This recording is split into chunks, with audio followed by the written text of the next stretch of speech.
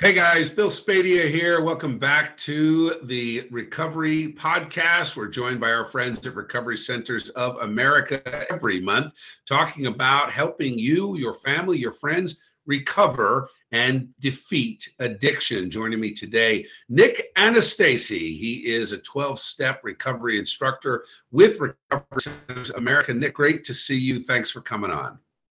Thanks so much for having me, Bill, and privilege and honor to be on the podcast. So let's jump right into it, Nick. First of all, this 12-step process, people have heard about this before. When we talk about the recovery process, is this something that is an ongoing life journey, or is this something where, from a perspective of an alcoholic, that you can beat this and have a normal life without these demons in your life? I would really probably say that it's both, right? It's absolutely an ongoing process, but you know, the magic of it and the experience of it so many have had is, if a spiritual life or a new way of living and kind of an inside connection is active in a person's life, they can beat this and they can really, experience and build a lifelong recovery, and so much of it is just getting a person inside and engaging in new actions and a new approach to life. And we really get to start the process of that here while they're in treatment. At what point do you get people who are battling with alcohol addiction? I know, just speaking to folks in this business, I've been working on the charity angle of this, raising money and working with different recovery groups and sober living groups across the state for many years now. And everyone is different. Every battle seems to be different. But what I've learned is alcoholism in particular can actually be more physically deadly than some of the drug dependencies and drug addiction, at least the sober process. So at what point do you get people into the 12-step program that you instruct? So I would say that typically, and here at RCA, detox lengths vary. Some people will stay on, in a more detox protocol for different lengths than some other folks.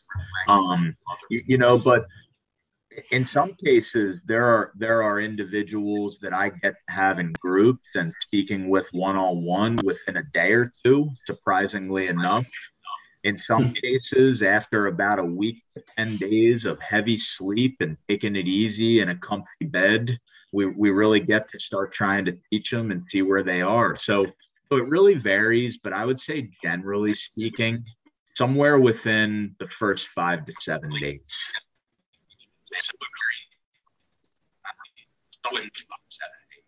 So let me ask you, 5 to 7 days, and I get it varies. Where are people mentally typically when they get to you? Are they fighting back, I don't want this? Or do you typically get someone who said, okay, hands up, I gotta change my life and sober up? So it's interesting to kind of speak on my experience with that a little bit, because typically at that first week mark, what I notice is people are pretty beat up,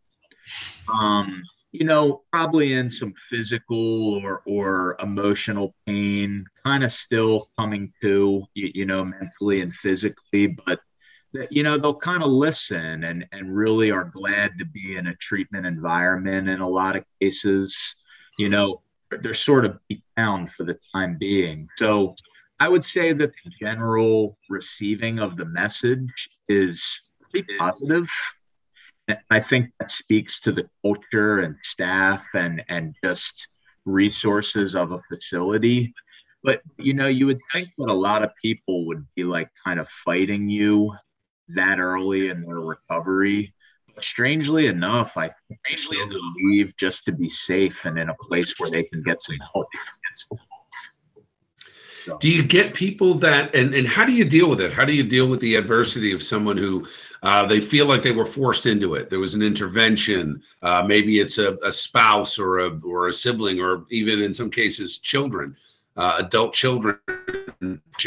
How do you deal with somebody who feels they were forced into the recovery program, or at the point where they get to you, have those battles already been fought and won? I think what we collectively try to do, I mean, I know what I individually try to do is really, number one, show them compassion and you know, kind of a listening ear and some empathy or sympathy, depending on your personal experience, right? You know, and just normalize the struggles of early recovery. I mean, you know, early recovery is such a just mind and emotion and physical state of overall feeling overwhelmed. And so I think the approach that we take is listen and try to show a little love and compassion and just let them know that, like, it's okay and we're here with them. And I think typically that compassion and that welcoming really goes further than anything sometimes that we can teach them when they're resistant. You know, it's. I was going to say, so from a personal perspective, what was your journey like? How did you get into this? Well, after a couple unsuccessful attempts at recovery, you know, for various reasons, didn't understand it, didn't want it, you know, thought I could be that one guy that does it successfully, right? After a couple unsuccessful treatment attempts, I finally landed in a treatment center. And it's hard to really pinpoint, Bill, but I heard the message.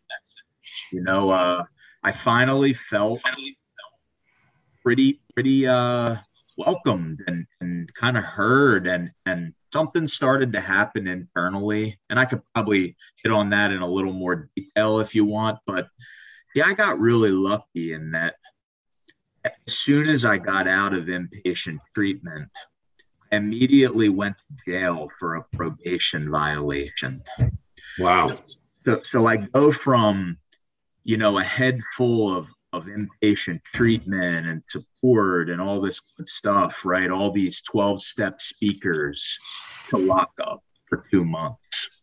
Wow. What was that like? Well, for me, I think it was the best possible situation I could have had, because why do you say that? Because it forced me to not get right back into my life right away. It forced me to sit with who I was, where I was, and what recovery was asking me to do. What was the environment like, though, in a jail setting? Were you in a lockup with a general population of criminals? Were you was it a harsh environment? Was it low key? And was there a time where you were fearful, and did that fear help you say, okay, I never need to be here again? So to really give you a crazy but just totally accurate view of it, I felt safe the whole time. I don't know if it was my perspective or what was really going on the unit around me, but it was basically me and a bunch of other middle-aged guys. For some reason, why I don't really know. We played cards together, we ate together, we watched TV together. And at no time did I fear for my safety. And strangely enough, it kind of helped me to feel the fellowship around me, just like treatment did. So I got to tell you, as crazy as this may sound, I had a pretty favorable jail experience. I have to say, Nick, I don't know that I've ever heard that perspective, ever. But, you know, I'm glad you said it and shared it, because I think it speaks to the positive interaction and the camaraderie that can be just as powerful as the whole concept of scared straight. You know, to scare people into something is one thing. To coax them and build them and coach them and work with them and build them up instead of tear them down. My guess is if you are drug or alcohol dependent, you've already done a good share of tearing your stuff down day in and day out. 1,000%. mentally, physically, emotionally, spiritually. I mean, so many ways we could look at it, from physically sick to mentally kind of dependent, or obsessed, if you want to look at it that way. And as a coach and with the 12 steps, and again, just let's speak to the folks that have never heard of this, they don't know, or they know what they've seen on social media. They don't know from the experts, which is why I wanted to have this conversation with you. Are there varying types of addicts and addiction demons? For example, someone who comes to you has a terrible alcohol problem. It is caused tremendous dysfunction. Maybe they've lost a job over it. Maybe they have a tumultuous marriage over it. Do you find there are people that go back and they can gain control of that and have a glass of wine at dinner, or is it an all or nothing commitment? So I think that if I were to speak on my experience, right, I think that almost across the board, it is they need help and support and change to reintegrate back into their life as a sober individual. Now, are there some exceptions, perhaps, where a few individuals have been able to just kind of stop and get on with it and go back into their families and their lives? I have honestly seen that once or twice, but it's definitely the exception much more than the rule. Typically, what I find folks need is they need structure, they need accountability, and most importantly, they need fellowship and support from like-minded people. So how do you deal with someone integrates back into a family structure? Let's say someone's married and maybe they have kids, and there is part of it, there are some people that can recover, but only if they are completely out of any temptation, or are they able to handle, I'm just thinking of a holiday dinner with family. One person's a recovering alcoholic. Everybody else has not had this same addiction fight, or they don't know it, or they're not dealing with it. Do you find that, is it more the rule or the exception that someone can integrate back in and enjoy an interactive event with people who are not sober? I would say that it's probably the exception a lot more than the rule. My experience, personally in my own recovery and getting to work with different folks, is that it's typically going to make someone who suffers with addiction or alcoholism uncomfortable. There are many reasons for that, but one of the main ones that I think you'll see is they wish they were normal like that, quote unquote normal, right? Mm-hmm. It's hard to sit around a group of people who are doing the thing that most alcoholics wish they could do and not seeming to have any problem with it, and to make peace with the fact that they can do the only thing you wish you could do. So I think that is one of the main reasons that you can be so uncomfortable and you can feel so disconnected, so not a part of. So is this part of the recovery process, working with family and friends? I mean, I think with a friend group, I'm going to guess, just educate guess from my own experience of working with sober living groups, that the friend group tends to get completely dropped because typically they are the enablers of whatever addiction is there. Harder, of course, to do that with family members, especially if your first move out of recovery is moving back home. So do you coach the family on how to deal with that? So most certainly, here at an inpatient level. So our therapists work hard on that, as they reach out to family and have family contact and family sessions, and I think that is ideally one of the best ways it can work, right? And just to throw this out there for anybody that might ever wonder why history seems to state that programs like Alcoholics Anonymous had such high success in its early years. Well, one of the reasons to kind of hit on this point is the family was very involved. Mm-hmm. the family was being talked to and supported and kind of walked with. And I think it's such a crucial part of an individual stabilizing in their recovery program, because family is where a lot of love and support and positive things exist, but also where a lot of shame and guilt and self-judgment and just I don't measure up exist.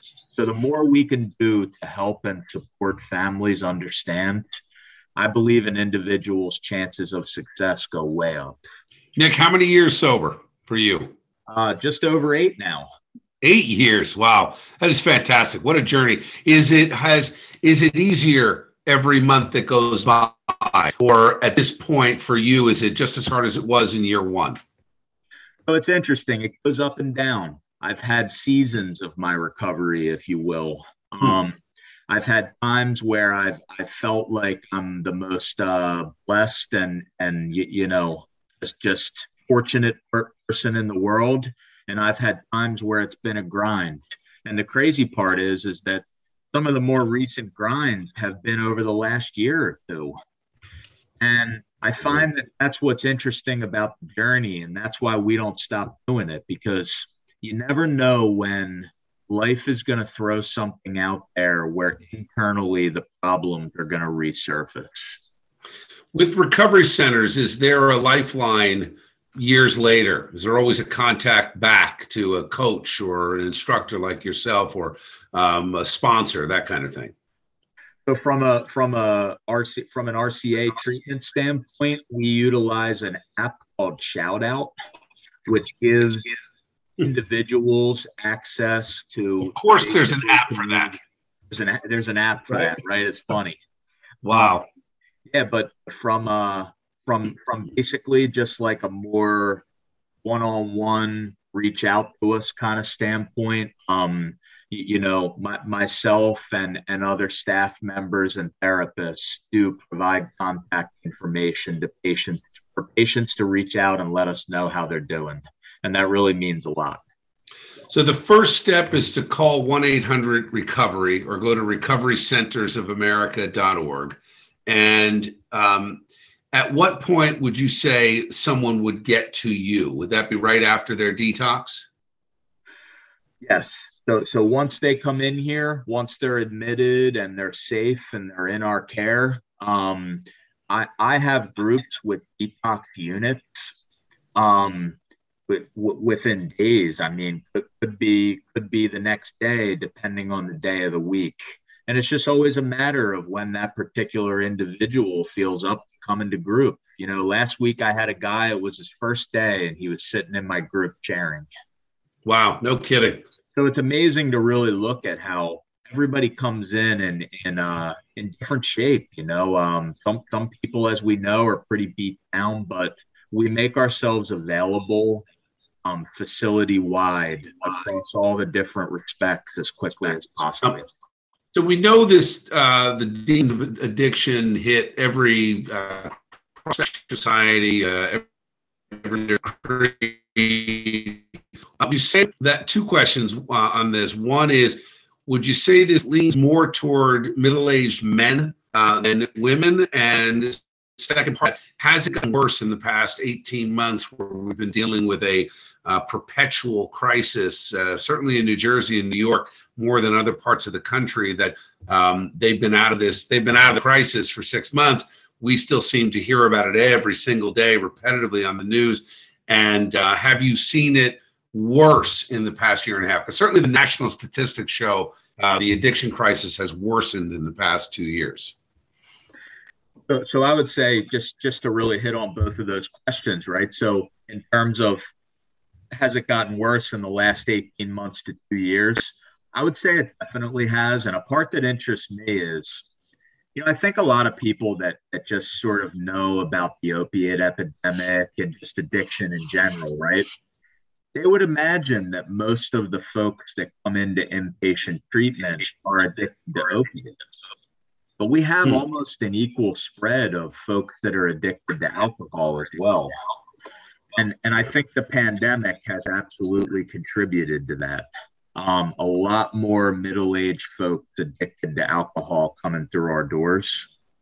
And just to speak to kind of men versus women, right? One of the things that I think is important to share on that, and I learned this from an individual who's very trained in many addiction science respects. Women often progress in addiction and alcoholism much more rapidly than men do, because of things like their body composition and just general response to the substance. So definitely still lean toward a lot more men than women, but more women than maybe in the past. So. And you mean regress, like they have a harder time overcoming it than men, or is that what you meant by that? Or no, so just the progression itself. So the action of alcohol on their brain and body or drugs. I get it. Okay. So they could become dependent and addicted a lot quicker. Yes. Well, that's an interesting thing, but it really is. I'll tell you, Nick, I could talk to you all day. Unfortunately, we're out of time. I would love to have you back on. And I want to thank you for what you do. And thank you for having the courage to share your personal story.